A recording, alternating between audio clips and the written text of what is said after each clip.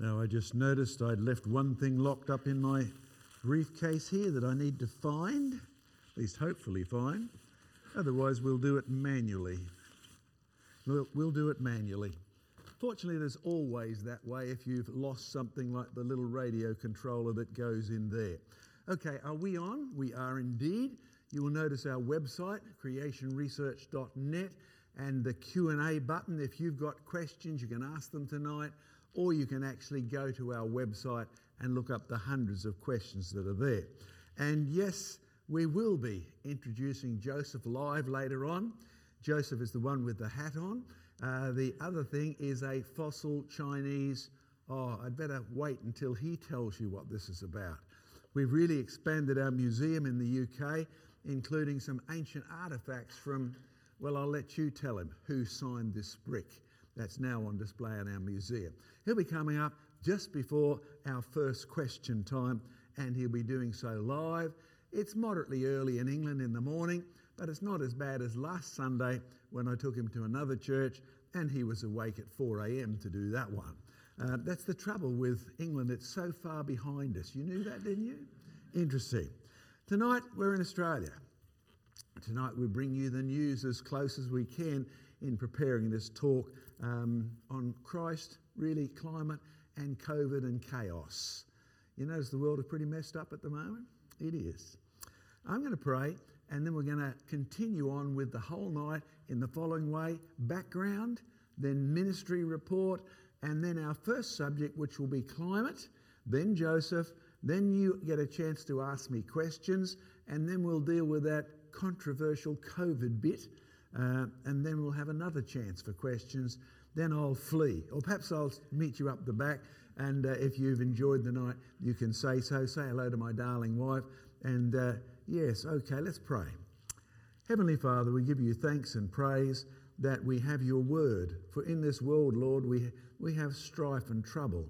We have sickness, Lord, like Job, your servant. We are sometimes tested almost beyond our endurance. But you, Lord, never fail us. Your word is true from the very beginning. And to fear the Lord is a really, really good thing.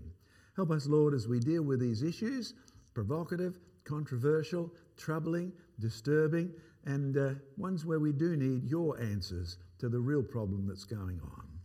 Amen and amen, Lord Jesus. All right, did you get this over the internet? You know, all of these web postings and internet stuff, you can have so much news, it almost kills you. Have you noticed that? You don't even need a newspaper anymore. You're already drowned out. And of course, just a little while ago, there's great news, guys, on a feed that I'm on. No domestic COVID vaccine passports bill have been passed in Australia. But Qantas has just told you today that they'll require a vaccine certificate before you're allowed to leave the country. Interesting. What's going on in Australia? I went and checked. Yes, the government website has it certainly certified. The government does not require domestic COVID vaccine passports. So technically, I can go to New South Wales without one. But of course, you know, we can't. Now, have you noticed something about the amount of news that you're getting? I remember many years ago, a friend of mine who was a doctor, he and I were talking about stress levels in society. And he said, if I get anybody who comes to me and they are troubled by just their life, he said, I tell them to do three things. The first is cancel their newspaper. The second is cancel all their magazines and keep the television turned off. And the third thing is fill their minds with the Word of God. Do you realise in this world, what does the Scripture say? You have basically nothing but trouble. It's really true. We lost some friends, lost some jobs last week because two of my friends lost their job. They were gardeners. They said, I'm not going to have a jab. I don't trust this. Now they have no job. What are you going to do with these people? They're Christians. Are you going to support them? What is your church's attitude? Man, there's some issues we've never had to think about before in Australia. Of course, the police are doing some thinking because the police in Queensland have organised themselves into a group to fight the government's mandate that they are supposed to have a jab by the end of the month. What would you do? If you're a Christian policeman, would you join them? In fact, for the first time since I've been in ministry, churches have asked me now, could you please come and address the topic of when is it right to disobey the government? I'm supposed to be the preacher? You want me to get shot? You want me to be unpopular, more unpopular than I am at the moment? What would Jesus' attitude have been? Good question. Of course, can I encourage you to realise that when we see the worst of things happening in society, it always brings out one side that does a bit of relief, the funny side.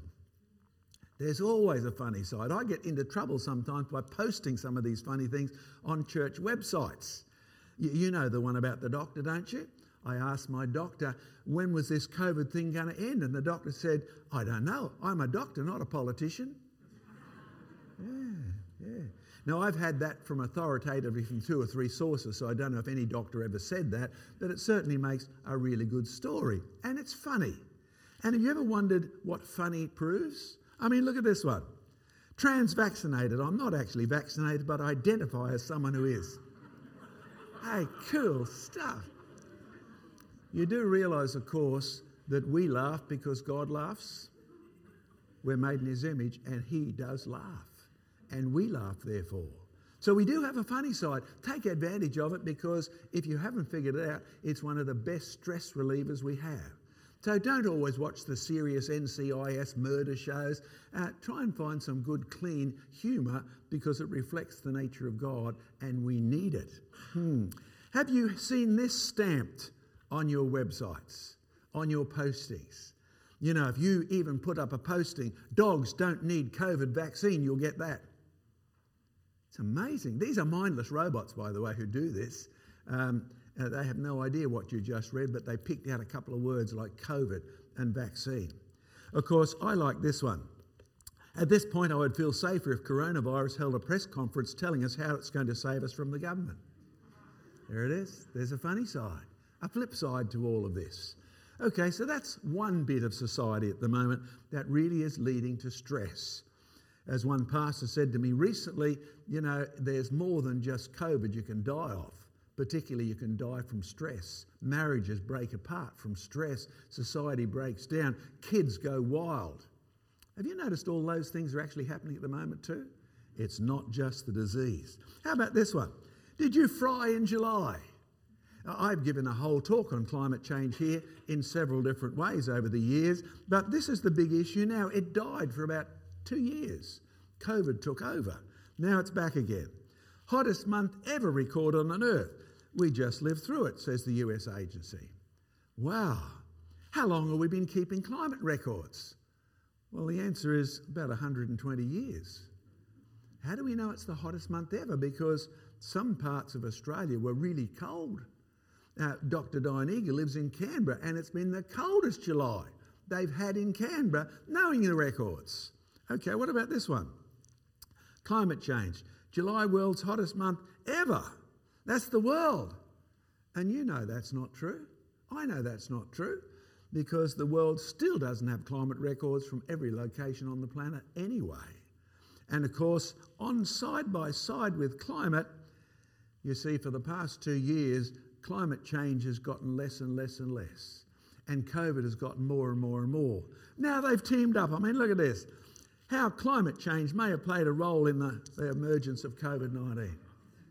I mean, can I tell you something? You put something on the web about COVID-19, even if it's ridiculous, you'll get that fact checker thing come up. But if you want your work to be published, put this aids an understanding of climate change. Just a phrase like that, and they'll grab your paper. If it aids our understanding of climate change and COVID, you are home and hosed.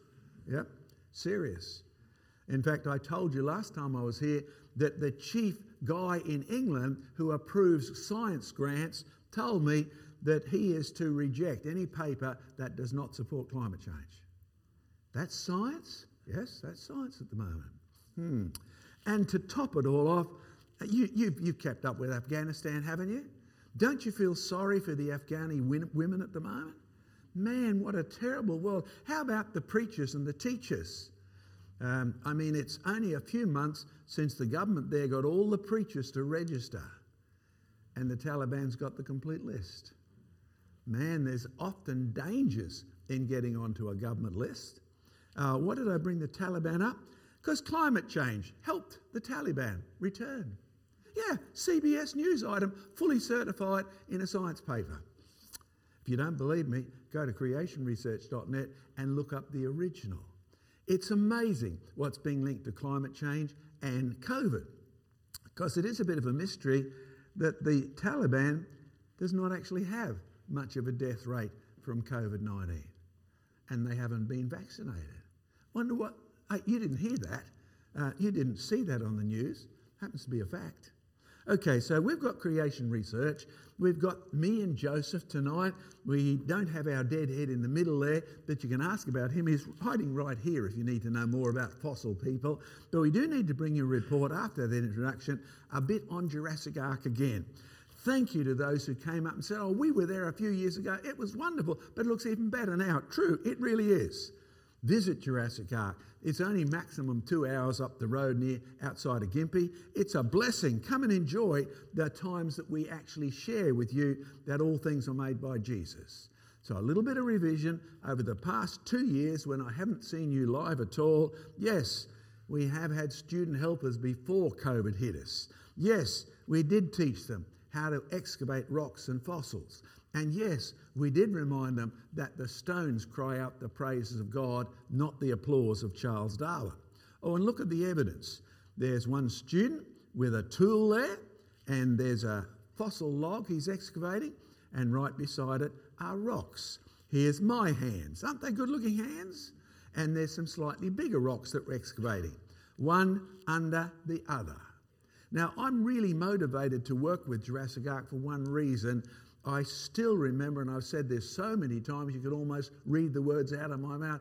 First year university, Queensland University, first week of the geology course, we are not going to study any such rubbish as catastrophic geology. We won't touch Noah's flood. But I didn't come from a Christian background. To me, that was like wet paint, don't touch. It backfired. So the whole of Jurassic Ark is a deposit in which we teach the students how to recognise the evidence of creation. Not just what to believe about creation, they need to, what did Jesus say? You will love the Lord your God with your heart, your soul and your mind. You will think. I mean, what do you do when you find two logs, sections of logs, and they're at right angles to one another? Did they grow there? No, there's no roots. Do you think they just fell over there? Not only is there no roots, there's no branches. And they're mixed up with stones. I mean, there's Dr. Diane Eager, one of our workers, been so for many years, used to lecture in medical biology at the Canberra University. And you can see she's excavating some logs, and the logs are all lined up. And you see the big rock beside her left foot? Now, trees float, but rocks don't. It's true, isn't it? You can verify anything of that I just said. So how did they get there? No branches, no roots, just smashed up, mostly pine, and they're mixed with rocks. And the biggest rocks are like this. We left it in the ground. We couldn't dig it out. It's so big. How would you have liked to have been there when the rocks and the trees were coming at you? Because this is an easy way to recognise a flood deposit. But last year, when students were still having access to the place, we actually put in some summer protection. Wow, the heat in Gympie in the middle of summer can be pretty bad. One storm later, and there's no shelter. And I thought, we just spent lots of money on those shelters. Yes, our engineer managed to put them together again. Well, shackle them together, bolt here, screw there, and it worked reasonably well, but it motivated us to do something we'd been praying about for ages. You see, in 2011, a big flood took this all out. You saw this morning the dam where we've doubled the size of the levee to stop that ever happening again, but we thought, let's now protect it from rain. In 2011, we had 400 mils of rain in 4 hours. That's what took Jurassic Ark. Cost us a small fortune to put it back together again. New levee, new dam, and let's put in tin sheds. Well, steel sheds actually, $20,000 later. Isn't that good? By the way, did you notice the evidence of creation? That didn't happen by itself. The whole theory of evolution is that everything happened by itself. And you know, all that happens by itself is Dad's car goes rusty. Your body gets old and crooked and cranky. Yeah, and your house falls apart. Okay. Man, I tell you what, I've enjoyed digging in the shade. What a luxury. Yep, if you've ever been out to the mining fields or opal fields and had to spend all day in the sun, this is luxury. And I'm excavating. Here's one of the logs. My grandson Ben, who was here this morning, he found that one. Oh yes, we go with the prongers under the ground and we actually hear clink, clink. And that's different from thud, thud, or different from... And you can tell a log even when it's under the ground. So we excavate it. Do you notice it's got no branches, just one straight log? It's a flood deposit because even the roots are ripped off. You can see where they used to be.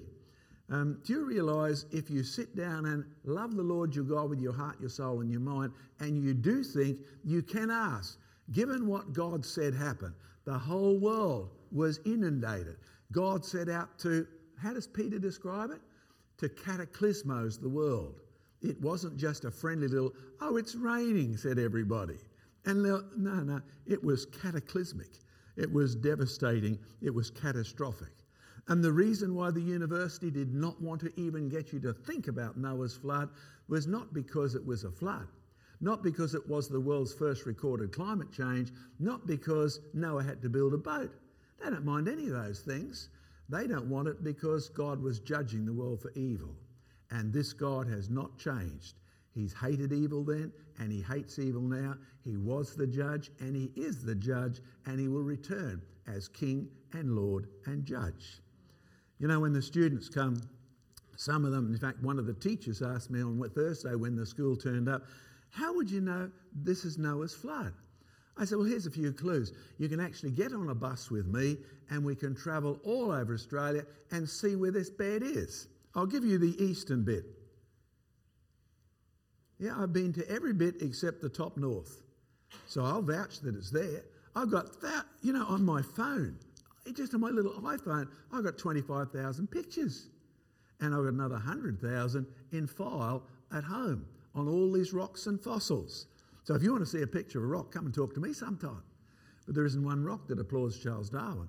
There isn't one rock, there isn't one stone that approves of the university not dealing with the evidence of a flood. You see, if you've got a place that big, which is full of logs that have no branches and no roots and they didn't grow there, then they grew somewhere else. And so from somewhere else, they've all been washed in. You know this by another name, the Great Artesian Basin. And it sort of curves down. These are all one rock. You can follow all around the edge and see logs everywhere. A huge, catastrophic deposit. In fact, I've sometimes thought, because I've worked over a lot of the area, we drill down and we know how deep it is because we've been drilling for water. Isn't this true? And almost nobody stops and thinks, if I put a radioactive tracer out on the edge of this and I time how long it takes, you know, the best estimate so far is it would take about 4,000 years to get to the centre. Now, that's a pretty good estimate, I think, which means the water in the middle is probably about 4,000 years old, which means the water in the middle, we should bottle it, Noah's water. Stop and think about that sometimes. But you see, to identify water as coming from the flood tells you the Bible is actually real history. And the judgment was just as real as the flood evidence. Pray for Darryl. Darryl was a missionary, he's retired now, his wife is quite ill, so he comes along and he works as our curator. We have lots of experiments going to show you that things happen far faster. You don't need time to make methane gas. It comes from grass at zero fancy chemical. You can make it in a bag. You can make it at room temperature. You just mix it with clay. You don't need millions of years at all. You need exactly what would have happened in Noah's flood. Plants and clay all mixed together in dirty water, and you'll end up with methane within a day. Pray for some of our new workers like Linda. Linda was a teacher. She's now retired and working for Creation Research and spending lots of time digging rocks. She was up there on Thursday helping with the other school, and so was her husband. It's good to be able to reel these husbands in as well. Look at some of the things we've found. Hey, look at that. It looks like a pencil, doesn't it? But you can see from the size of it. In fact, we've found dozens of these now, and here's Dr. Diane Eager holding one up that, well, you can see the scale, and it's heavy as. What is it? In fact, it looks like a piece of bamboo. This is another one that's not in any of the books. You know, when people say, how come you find such interesting fossils? I love to tell you this, and it doesn't matter what your profession is, you should start this way too. Oh Lord, now that I'm out of bed, go ahead of me, please, and lead me in your ways. And in my case, open up the earth, Lord, and show me the rocks and fossils that bring you praise. You know, I tell that to university. They say, how do you find these rocks? I say, I start by asking God, who knows where every rock is. In fact, they're all his rocks. Hey, look, is that bamboo? If it is, it's a world first. Wow, fascinating. Look, that's what I found a few weeks ago. Now, what do you think that might be? We dug it up, and you can see how it's curved. It's curved because the ground is sagged and everything. And just for the school's sake, we put it all back together again and asked them. And some of them said, that looks like a horn off a dinosaur. Hey, it might be too. Are you going to come and see Jurassic Ark? It's fabulous because this guy's coming up if the borders are open. Dr. Nigel Curry has just joined our team. We're praising the Lord for that. You know, when I met him first, he was an atheist. And he was at Adelaide University, and he was doing his doctorate in chemistry. It's wonderful how God sows, and years later, a crop is reaped. He's now a Christian, and he wants to be involved, and he's been working for all sorts of fancy people on chemistry. And it's wonderful to say, excuse me, can you tell me how this chemical would do that? Oh, yes, we used that in this experiment. Yeah, pray for Dr. Nigel as he's planning on coming up to Jurassic Ark as well as soon as the borders are open, because Jurassic Ark isn't just to have good exercise. I mean, good exercise is vital, but it's not as important as the good word of God, because all things were not only made by Christ, but all things were made for Christ. Here's another fossil that was on display. Now, that young man, he came up to Jurassic Ark one day, and look at that lovely tooth.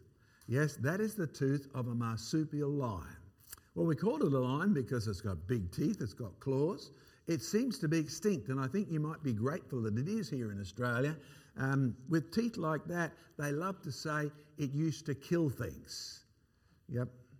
Found first on the Nullarbor Plains, but I dug that tooth up at, near Warwick. It's Australian, all right. And in the beginning, well, what do you think it would have eaten in the beginning? God made everything very good. All the creatures ate plants. Do you believe that? Because if you're a dietitian, you need to start with that and then look at what's happened to diet since we got past Noah's flood, since Jesus sent us out to evangelize all the world, and take notice of what Jesus said. Well, this young man did, and now Danny's saved. Wonderful. Jurassic Ark does not just exist to educate kids on how to recognise Noah's flood. Do you realise as the people built their imitation arks in the first 40 days and 40 nights, they recognised the cataclysmic flood? I don't think it did them any good. In fact, I love to tell people, don't just stop preaching about creation, because everybody in hell's a creationist. Yeah, they need a saviour. They need to know that the creation was begun good by God, so don't blame him for anything rotten. He made everything good. We sinned. We need a saviour. And we need to remember who it is, particularly as we address the climate issue, who sends the rain. The same one who sends the drought. Remember this morning we showed you some of the money expense, so thank you for those of you who support us. We have been using your money, a lot of it lately, and you need to pray it'll top up like our dam will. We extended the dam by 30%, and my grandson Ben, who was here this morning, he has lots of work to do, like chop down the trees that are in the road of shed number 3. I mean, great job, Ben. Oh, some of you are old enough to remember that joke, Ben at work, remember? Men at work? Oh, you don't. You didn't watch that sort of music. I didn't either. But it's a rather famous trade name. And look, there's the new dam wall to stop the water. That's higher than the water was in 2011. If you want to know about tomorrow, visit the past and visit it often. If the water came up to here in 2011, I'm going to build the wall higher. Amazing. And now we've got shed number 2. It's great to have all this shade, because the students who arrived there Thursday went, we'd spent most of the day out in the sun, and now we can get into the shade. So pray for all the finances that are involved. The Lord is our provider. Someone said, you've still survived. I said, yeah, it's amazing, but we have. The Lord has kept us, even though there's been no ministry to do, even though our finances for the past 2 months were based on having 30 meetings, every one of which was cancelled because of COVID. Pray for the dam as it expands. Pray for the Lord to send the ministry, and pray for the schools. We now have 3 of them lined up to come. I think it's time the school here came again, because they did go once, didn't they? It was great. Visit Jurassic Ark and visit Gympie, Australia. It's about 2 hours from here. Doesn't even cost you a fortune to go. Climate. The climate in the rocks at Jurassic Ark tells you it was a better place once because there are big pine trees in the rocks. There are lots of varieties of trees. Okay, there's off Google. Do you use Google to check facts? Sometimes you need to be careful. Here's a fact. The highest level ever recorded at the Tay Bridge in Perth is 4.93 metres, reached on Sunday, the 17th of January, 1993 at 7:30 p.m.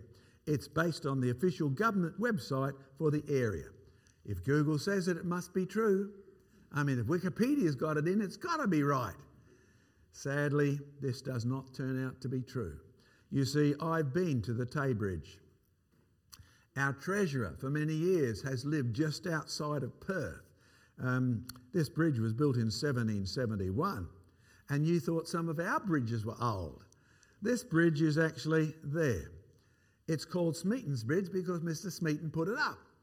There were bridges there beforehand, but most of them disintegrated, disappeared, or you crossed in the dry time because have you noticed where most old bridges are? There used to be fords. That's how they crossed before there was a bridge. Okay, Smeaton's Bridge is right there. I've been over it, I've been under it, I've been through it. Okay, here's the famous flood. Heavy rain and flooding at the Tay Perthshire, Scotland area. Yep, the water is certainly coming over the edge.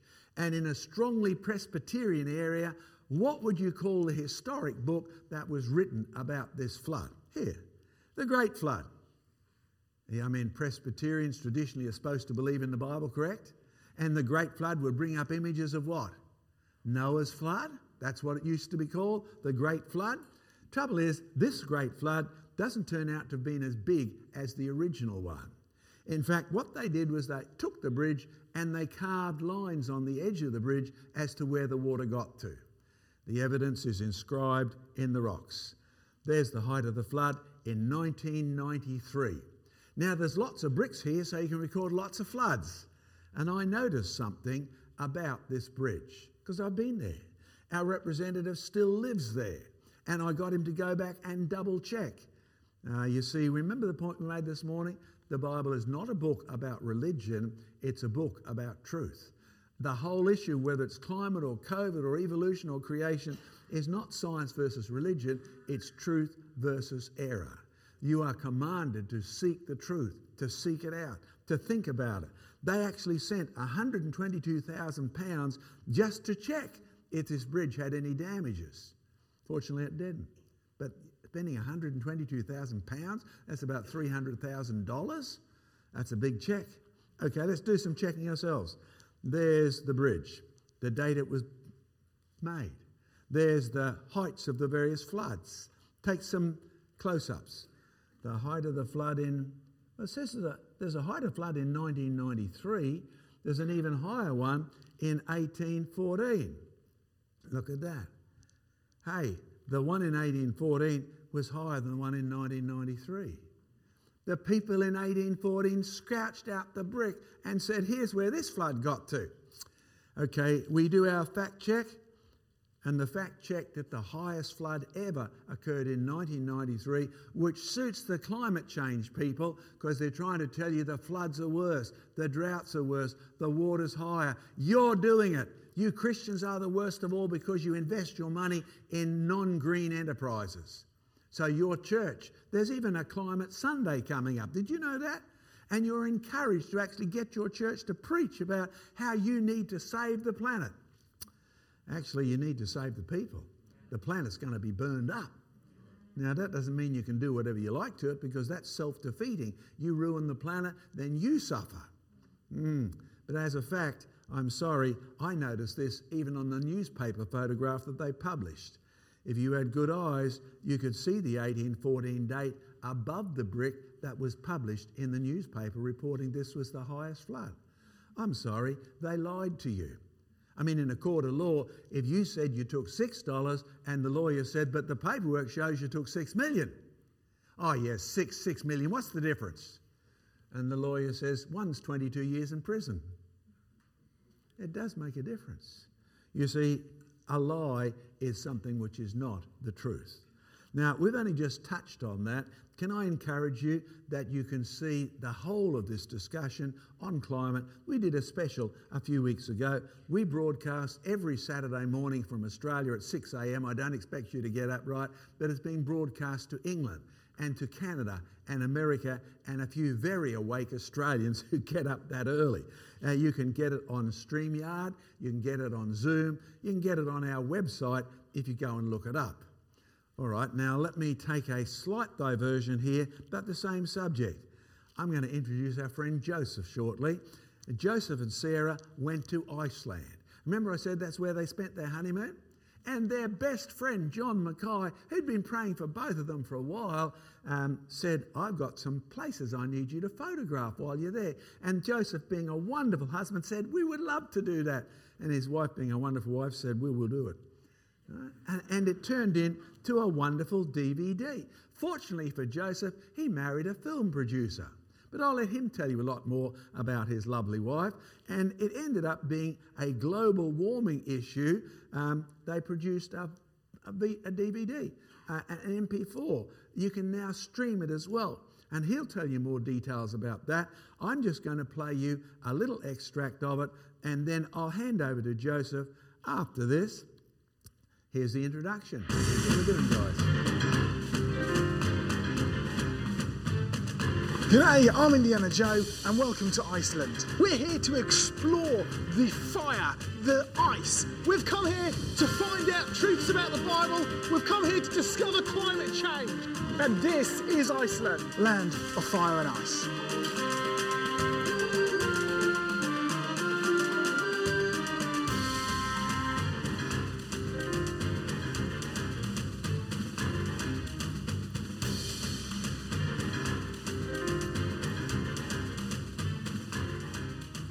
Just before Joseph takes over, I hate to tell you, but we have one copy left. Thank you for those of you who took it. The profits go to help what Joseph's doing, what we're doing. It's a great DVD. I'd encourage you to look at it. And I also have to tell you, we only have one copy of this book left, Walking with Jesus Through Genesis. So much of the devotional stuff we've touched on, you will be blessed by walking through Genesis with Jesus and this book being your guideway. You'll find that a real blessing. Are you online, Joseph? There he is, coming up. I should be switched off now. And can I move over? Yes, you can still hear me, can't you?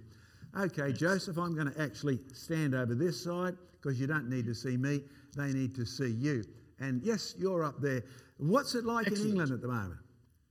Well, it's early-ish in the morning, but not ridiculously early like you got me to do the other day. So thank you, Good Shepherd, for having a church service at a reasonable time for us people in the UK, because it means that we can join in without having to be up at 4 o'clock in the morning. So it's a fairly dull day. It's not particularly sunny, but we're sort of moving into our autumn period now, which is where you'll get a few nice days, but mostly fairly murky.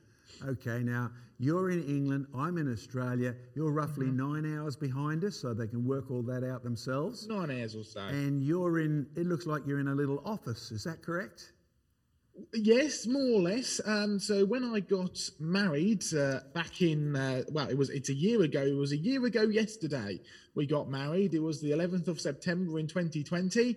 And I'd moved into the sort of the Bird household, family place, into a little caravan in the garden. And when we got married, me and Sarah Ann both moved into this caravan, like a little, hook-up caravan on the back of your car and go riding in it.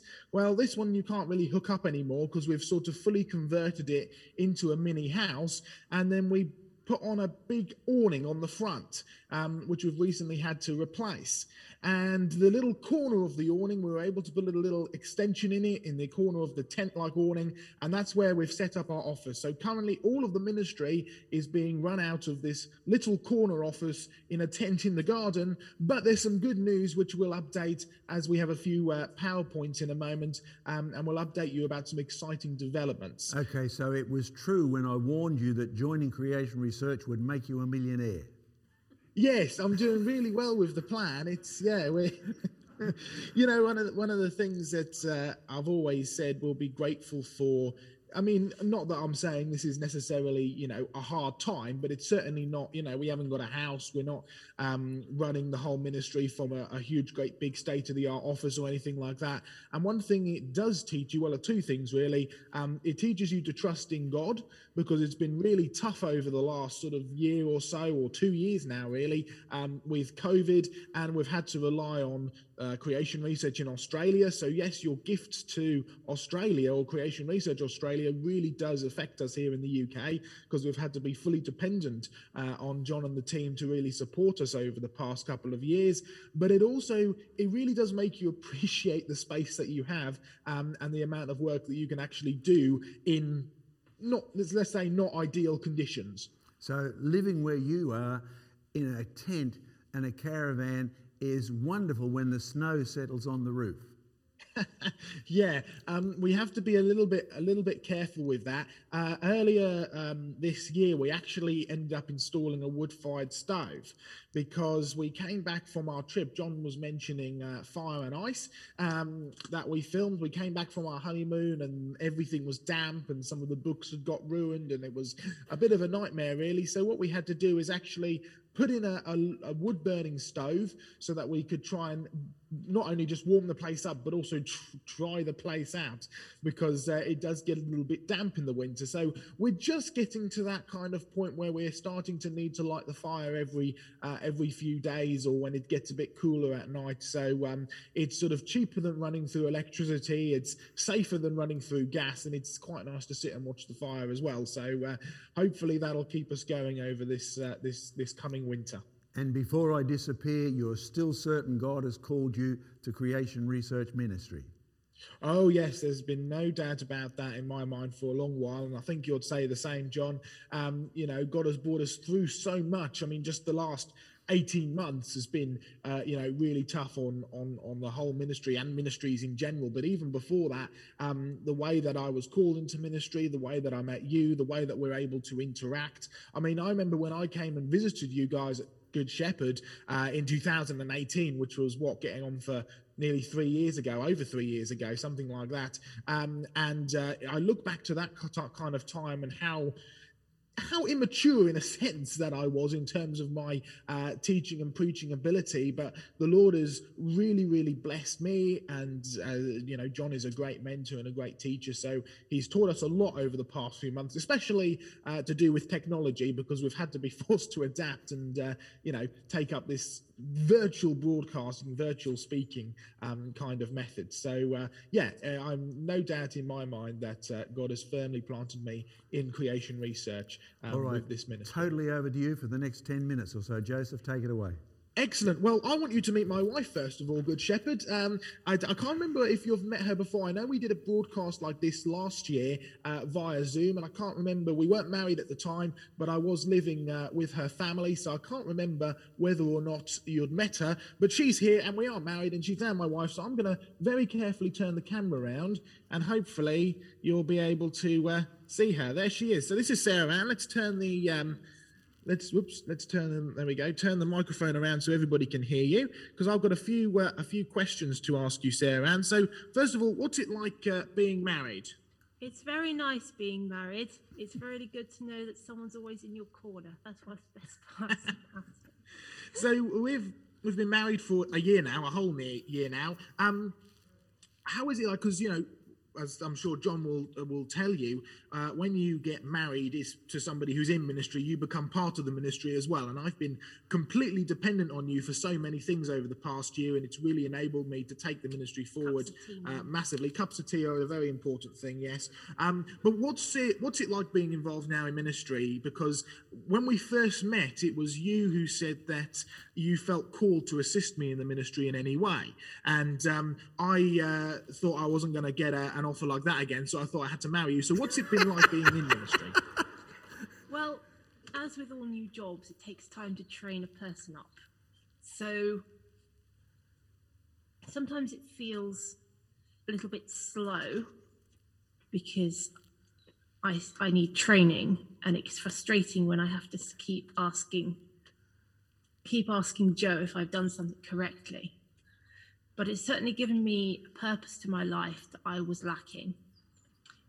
And yeah, it was a calling from God, and there's nothing else really to say about that, because a calling from God is a calling from God, and that's what it is. And you've done really well over the past year adapting from the sort of family life that you were in before into this sort of very busy, very hectic ministry. And also some of you will know about my health problems, and I've been told by the doctor that I've had to slow down, and Sarah Ann's very good at forcing me to do that, so thank you for that. One last question, Sarah Ann, before we share some slides and run through a few things. What is something that God has really helped you or taught you over the past year of not just marriage but also being involved in ministry? He's taught me that I can do more than I realise. Before, I might, if I thought something was too hard for me, I might just get like my mum to do it or Joseph to do it or something. But now that we're so busy, I have to think to myself, can I actually do this before bothering somebody else with what I'm trying to do? All right, thank you very much. Wave goodbye, and I'll turn the camera back on to me. That's Sarah Ann there. Turn it around, so let's move it around like that. That's better. Lovely. Back in place. Marvellous. All right, well, what I'm going to do for the next few minutes or so is run you through some of the projects we've been doing with Creation Research, and run you through some of the exciting updates that we've been doing over the last year or so, and ways that you can help us and support us in the ministry, not just here in the UK, but also around the globe. I had a friend pop out to see me this morning. It's still fairly early in the morning, but he came even earlier, and he has just dropped off this rather marvellous thing here. Hey, this is a rather beautiful Egyptian mummy mask.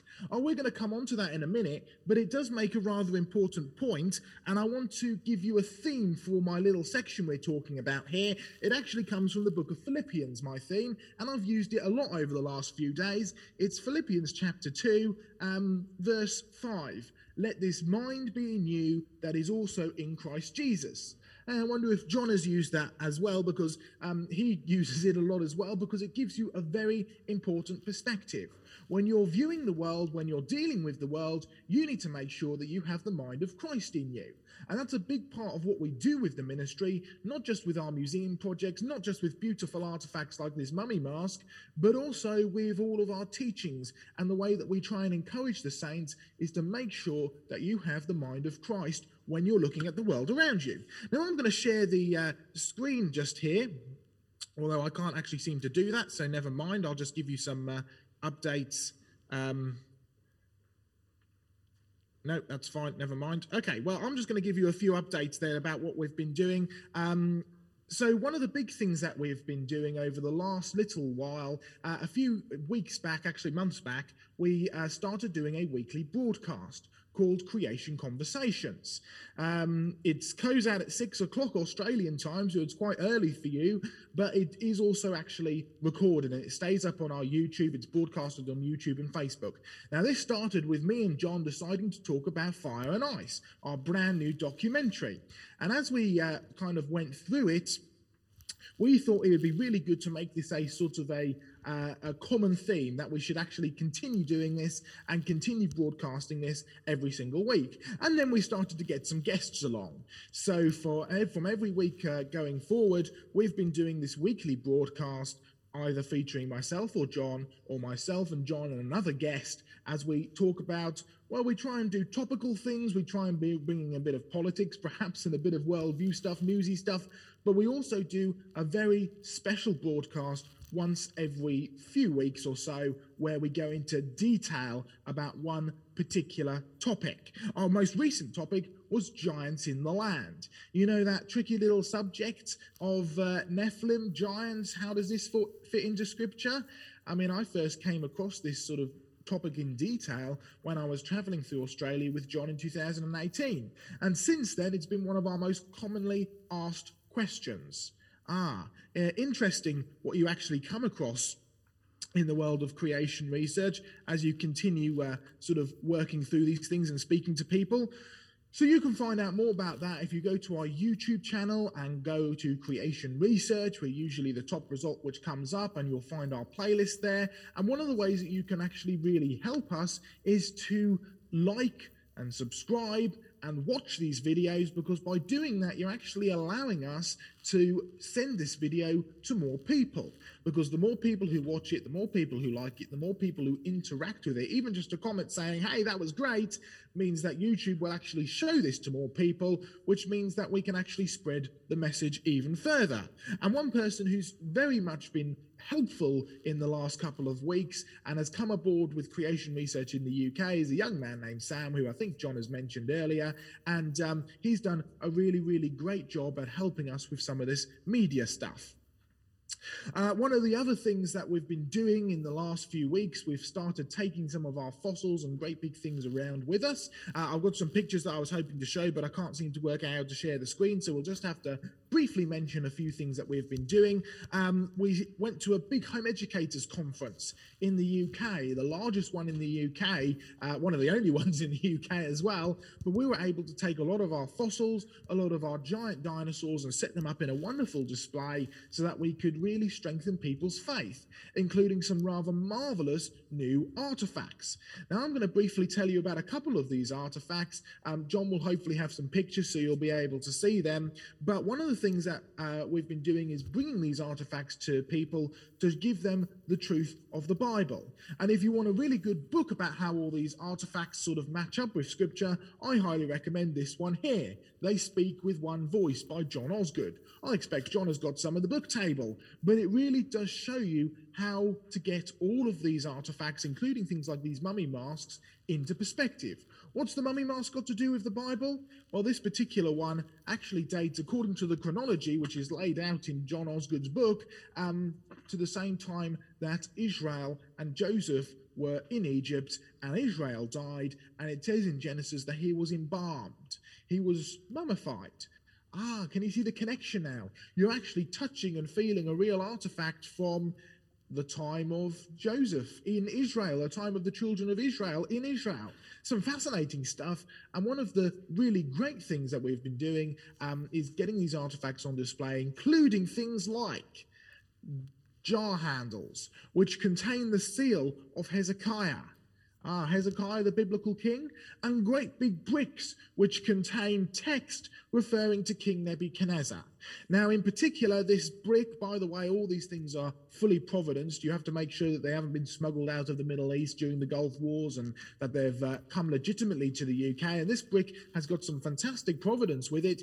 It's actually been brought to the UK back in the 30s by the Reverend Leonard Pearson, and back when it was perfectly legal to do so. And it even went into the British Museum for a little while. Now, you can't get anything out of the British Museum anymore, but it turns out that he only had loaned it to the British Museum. So when the British Museum became sort of institutionalized in the 1970s, they said, hey, you've got to take this brick back, otherwise we're keeping it forever.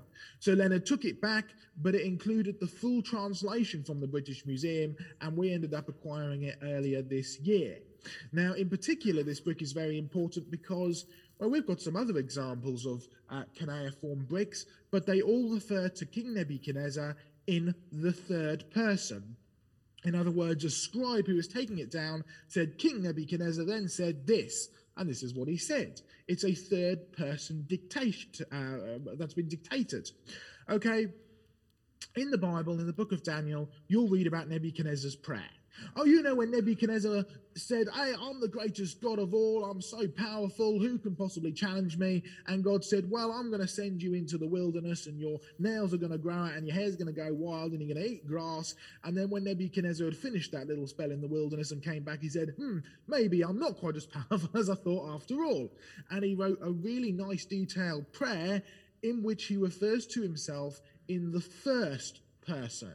He says, I am King Nebuchadnezzar, and I say this, God is more powerful than I. Now, a lot of Bible scholars used to mock the Nebuchadnezzar's prayer in the book of Daniel because he refers to the king in the first person. And the argument was the scribes would have never dared to have penned the words down, I am Nebuchadnezzar, because Nebuchadnezzar was treated as a deity. That would have been blasphemy if they'd have done that. He was so important, you see.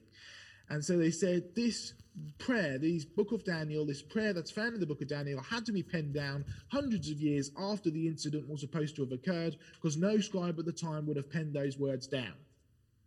Then they started finding bricks, like our cuneiform brick, which refers to the king in the first person. It says, King Nebuchadnezzar, who provides for these people who I'm building this building for, King of Babylon am I.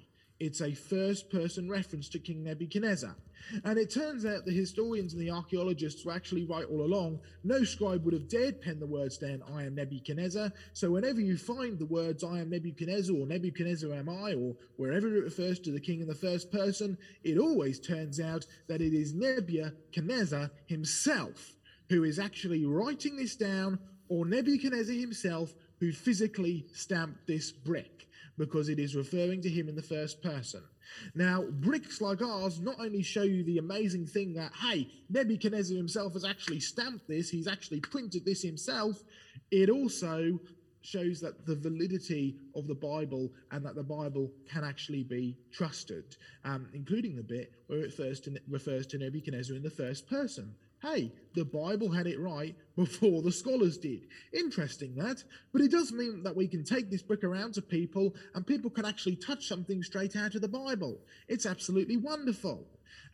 Great stuff and great places that we've been able to go and actually show this, including to one of the largest Christian music festivals in the UK, Creation Fest. Back for the first time since COVID this year at the beginning of August, and we were able to be there with our dinosaurs and our roaming museum display. And you know what? The formula works, because we had the dinosaurs outside and the dinosaurs brought the kids in. And once the kids have come in, the parents can look around at the museum and the artifacts, and hey, you're actually able to give them the gospel very, very easily when they start looking at real biblical artifacts and real fossils. And it worked so well that at the end of the whole event, the kids were in the kids ministry in the big tent, several hundred kids there, and we heard, did you enjoy Creation Fest? And all the kids went, yes.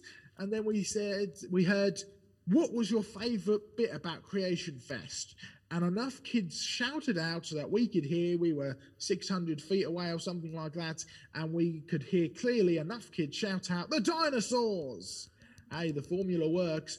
Dinosaurs, people just absolutely love them. So we were able to bring these dinosaurs along to these places, and these are all artifacts, these are all collections out of our UK museum project. We have over 12,000 fossils, artifacts and items in our museum project just down the road. Oh, we've actually been given a large building. You see, there's a very big estate. You know how UK used to have lots of these great big estates and stately homes?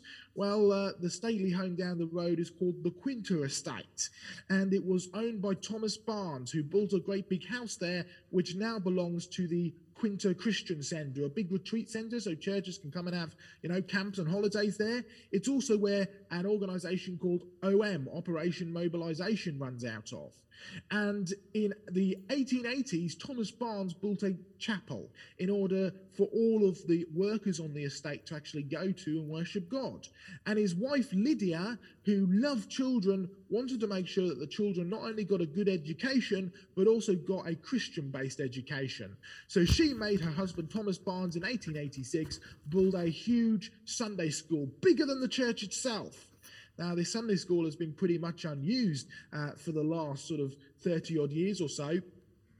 It's just been occasionally used by the church for some meetings, and we've just been given full permission to use it full time with and not only as a headquarters for creation research, so a head office there upstairs, but also as a museum project where we can actually put this all on display. And we've just started setting up the exhibit so we can take people around. We had our first visitors a couple of weeks back, and we were able to take them around the collection, the fossils, the artifacts, bringing the Bible to life and showing them that, hey, they need to have Christ's mind in their heads as they look at the world around them, and make sure they're seeing everything from a biblical perspective. So some really exciting stuff, but the building needs a bit of work.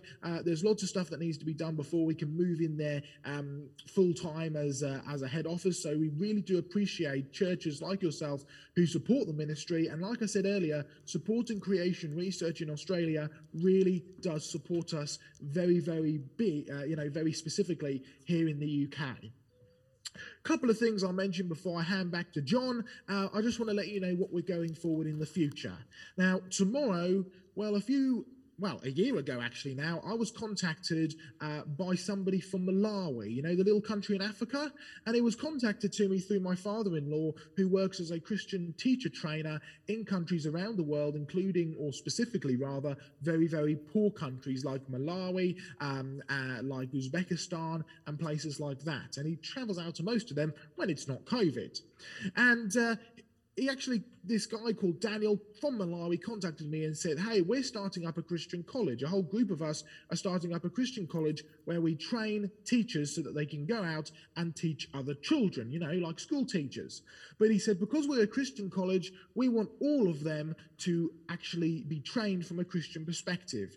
And if you want to do your Bachelor of Education with us, you actually have to take an entire year worth of ministry training. Could you come on board and deal with the subject of what is a biblical worldview? How do I teach from a biblical worldview? How do I give a biblical worldview to my students? And I said, sure, just let me know the details. Well, a couple of weeks ago, he rang me up and said, here's all of your program. It's taking place on the 13th of September. Hang on, 13th of September is tomorrow morning, and there's time difference as well. So I've got to get up very, very early tomorrow morning and get set up and ready to broadcast so that we're ready to go. We're doing an entire week, a whole module on what is a biblical worldview to these students in Malawi, virtually, of course, like I'm speaking to you now. Hey, we're getting John to come and get involved in a couple of days' time as well. But this is African time. It's all very last minute. So please do pray that God gives me the words, because we're very, very, very behind on all the preparation, and there just hasn't been enough time to pull it all together. So pray that God gives me his words on my lips so that we can actually encourage these people these saints over in Africa, and give them a very good session of teaching on biblical worldview. It should be really exciting.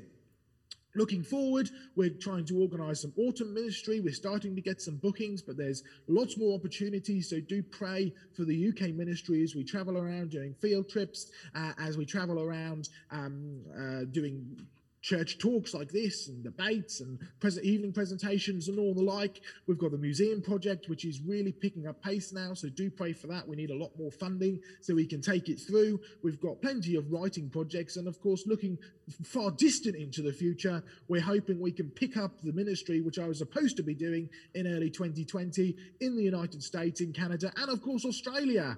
I was supposed to be coming to see you again, but COVID came and God obviously had other plans. So hopefully we can pick that up again sometime soon in the future.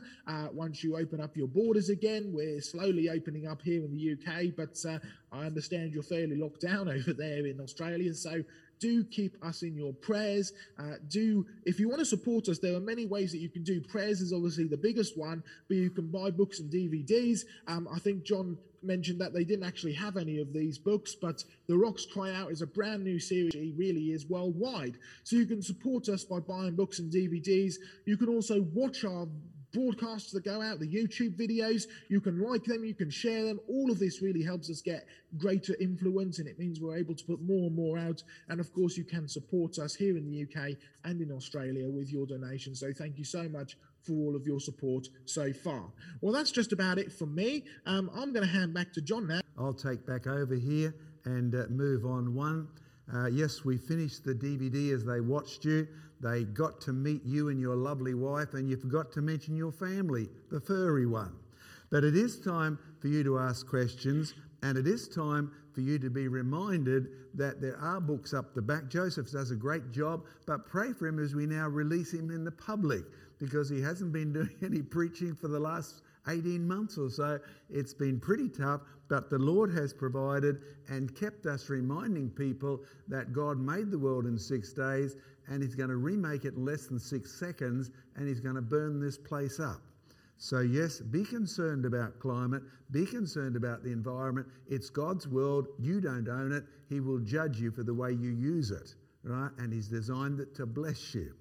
Okay, now we probably won't get to COVID tonight. I will get to the final point. I'll do that by flicking through here and remind you what the whole aim of the night was. That if you have any questions on climate or anything like that, now is your 5 minutes to ask them. Yeah, I'm sorry, we didn't. Joseph isn't it? I mean, you wanted to see some of the pictures. I've got them on my screen here. It's a great opportunity to have a building bigger than this one for a creation museum in England. Pray out here, we've got far more fossils than he has, that we don't have a building that we can use to display them. Your chance. Anyone got any questions they'd like to ask? Wow. Who's going to be first to break the ice? Because what I'm going to do is flick through to the end. Yes, young lady? Up there. How has COVID-19 had such an impact worldwide? How does COVID, you mean as a virus? Yes. Okay. If you think, say, of the Spanish flu, another sort of viral sort of situation, you will find that it only got to places when people travelled. Okay, but in World War I, travel was slow. You couldn't fly to Australia.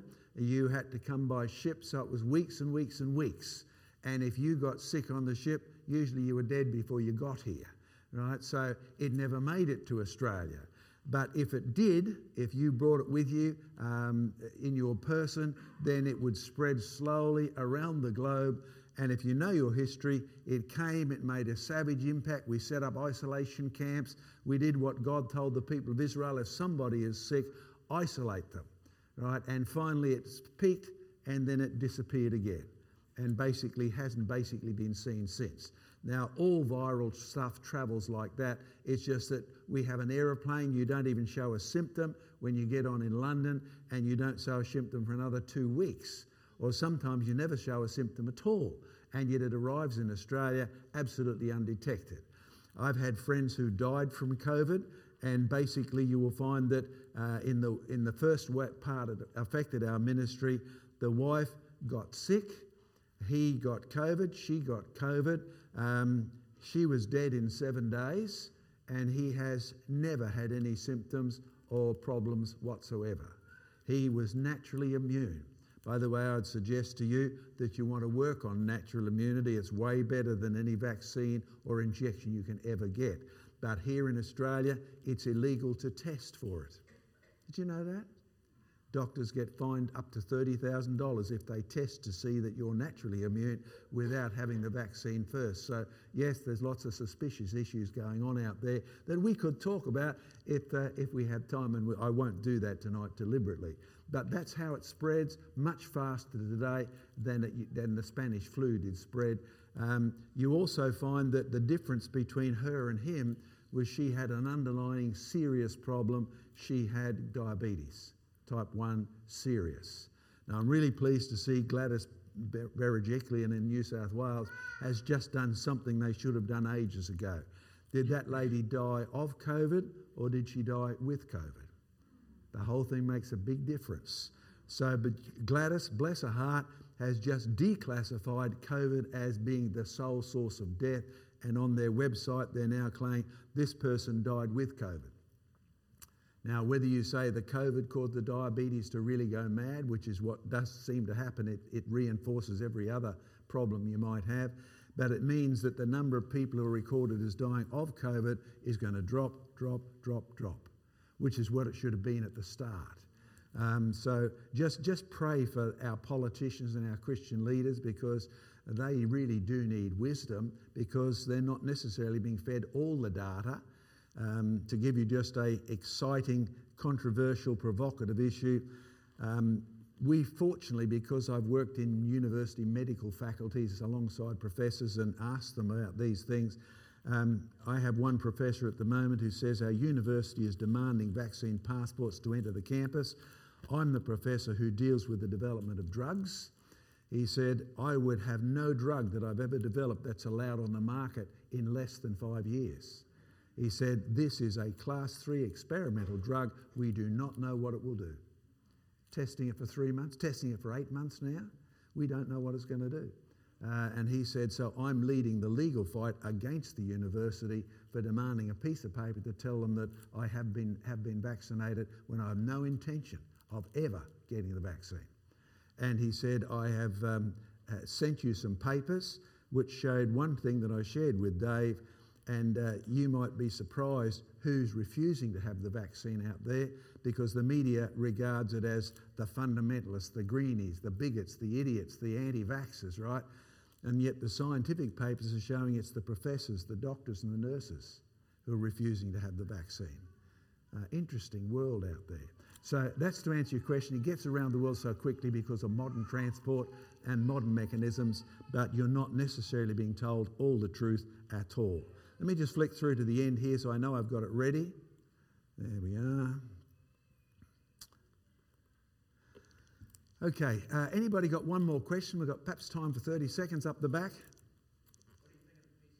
Wait there. He's got to get up so your voice can be heard. What do you think of the PCR test and the way they're using that in Australia? Yeah, I'll give you the answer from the medical experts because I'm not one of them. So please don't take this as medical instruction courtesy of Good Shepherd Baptist Church. It is not medical instruction from creation research. I'm good at rocks, right? But the medical professors have really expressed doubt about so much of these tests, right? In other words, when you looked at the guy in America, our president, right, who got COVID, according to experts, had absolutely no symptoms whatsoever. And yet his wife died of it, and then his brother got it, no symptoms, and his wife died of it, both of whom were underlying diabetics. What did the tests actually prove?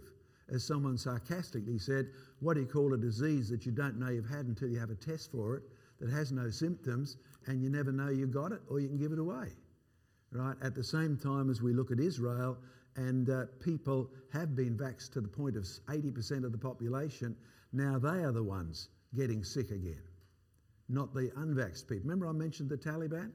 The Arabs have the lowest rate of vaccination on the planet, and yet they're not getting sick again. Interesting to ask, what are these tests actually proving? Now, that is quote unquote from the professors I spoke to last weekend, not quote unquote from John Mackay, right? And yet I have no reason to have any doubt that these guys who've worked with the Centre of Disease Control, who say don't touch it, right? I will take their word for it no matter what. But have you noticed one thing? That's what the real problem is. Whether it's climate or whether it's COVID. It's splitting churches. It's splitting societies. It's splitting a group into, we've done, we are wonderful, or you haven't been done, you're a danger. Do you realise the devil loves to make you afraid? Okay, fear not, for I am with you. Be not dismayed, I am thy. Does anyone remember the next word? I was scared stiff when I first read this verse, not of COVID. This is ages ago. I had never witnessed to a non-Christian, and I was going on a bus travelling somewhere to witness, and I was scared. And I was reading my Bible, and that verse jumped out at me. Don't be afraid. I'm with you. Don't be dismayed. And in fact, didn't Jesus warn people that, listen, when I go, people are going to turn on you? And any Christian who was afraid was in real danger of backing off from their Christian testimony, of expressing their trust in God. There's another one. You who fear the Lord, trust in the Lord. Yep, notice it's got the word fear there, but you're not fearing man. I don't fear what people can do to me because I mean, the Lord is with me. He might even be wanting to use my death as a testimony to my trust in him. What about this one? It is the Lord who goes before you. This is the Lord speaking to Moses, to the people of Israel. He will be with you. Don't fear or be dismayed. Yes, there's big guys out there. Go ahead and beat them up because God's with you. Don't fear the people. I sought the Lord and he answered me. Lord, you've got to help me to witness. Lord, you've got to help me to find out. You've got to help me to talk to these professors. And in fact, you know what's interesting? I haven't mentioned a single name tonight. Do you know why not? Don't make this public. I'll lose my job. Have you tried getting a doctor to tell you something you can use with his name attached to it? Nope. He will lose his job. He can't even test to see if you're immune. He will lose his job. There's something happening out there that's utilising fear. And you as Christians are the only ones who are equipped. Fear not. You have more value than many sparrows. You're not just an animal. And by the way, that's been fact-checked, and it's true. Yeah, the fact-checkers go for 2,000, 3,000, 4,000 years. Don't fear, Noah. I will tell you how to build a boat, and you'll live through it. In fact, that's where we started. The fear of the Lord is clean, enduring forever. The judgments of the Lord are true and righteous. More to be desired are they than gold. I mean, you die of the climate. You die of COVID. I mean, what did you really invest in this world? Just go around collecting the fine gold on this planet? No, if that's what you're invested in, you wasted your time. If you do not fear the Lord, why should you fear the Lord? Anyone who can make the universe in 6 days needs to be feared. Because in an argument, he wins. In a conflict, he always never loses. I mean, he is so strong, you better make sure you're on his side. Yeah. The fear of the Lord is clean, enduring forever. Can I encourage you to realise that the thing that's motivating so many people at the moment is they're living their life of fear? Why do you think the suicide rate's doing that? I mean, aren't you guilty about not doing the environment the right thing? They're using fear. And now they are using fear. And in fact, do you know where it showed? I took a visiting couple from Melbourne to a church recently. And I introduced them. I said, this is my friends from Melbourne, and the Christians took 2 steps back. What did they do that for? I mean, you take people to church, you should be stepping up and saying hello. They stepped back. What were they afraid of? Melbourne was locked down. They'd left Melbourne before the lockdown. The Christians didn't even ask. They were afraid. Have you got non-Christians you're inviting to church lately? Yeah, you need to. And you need to show that you fear the Lord, but you do not fear man, nor do you fear his schemes. The fear of the Lord is clean, enduring forever. The world is working on fear to get you to do things. Can I encourage you to pray for those Christian policemen who are taking a stand? The Christian professors who say, all right, I'm willing to lose my job. Are you? I mean, what about the 2 Christians who last week said, I do not want to do this. Why are you sacking me? I work out in the open. I'm your gardener. Hey, there's a lot of fear out there, and you and I need to remember that our body has to fear the Lord. It's his temple. It's his temple of his Holy Spirit. That's your first parameter. I had one girl, and she was pretty sick, and she said, I think I'll just get some encouragement and give my body a tattoo. Just a little one. Now, she wrote that to me. What should I say? You see, I like her friendship. She really thinks wonders of me. And I said, don't do it. Because God tells you he hates tattoos. Yeah? I've got to tell you the truth. Am I afraid of you or afraid of the Lord? Now, she hasn't corresponded really since. I wonder what effect I had. You see, I told her first thought had to be fear God, no matter how you feel about this issue. Can I encourage you, whether it's COVID or climate, your fear must be of the Lord, who is an absolute sovereign God and who runs this planet, whether the world thinks so or not. I mean, we get a drought. Thank you, Lord, for a drought. Help us to rebuild the dam bigger. You be positive. Take your fear of the Lord and put it into practice. You get sick. Thank you, Lord, for our lady who was our lovely treasurer for years, and now she's with you. She's better off. We're not, because we've got to find a new treasurer now, but you are greater than that. You will supply our need. Can I encourage you to remember to fear the Lord and to fear no other? Don't fear Satan. He loves to get you afraid. You kids, are you scared of the dark? When the devil tempts you, say, get lost. God invented the dark. It's his property. You're trespassing.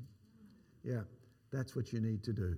Can I encourage you to trust in the Lord in all things? Have a look at the back. Have a look at the materials. If you don't yet subscribe to our newsletter, pray for Joseph over there. I'm jealous of his brand new big building, bigger than this. And of some of the artefacts that were brought into England way before these modern rules applied, and now they're in Creation Research Museum. Thank you for those of you who pray and support us, because Joseph has been totally dependent upon support from Australia and the USA to survive the last 18 months. I would love to give you an opportunity to ask questions, but it's way past time, so I'm going to finish and I'm going to hand back to our chairman for the night, and I will let him tell you how our meeting's going from now on. I appreciate you, Brother John, and just again, it was a joy.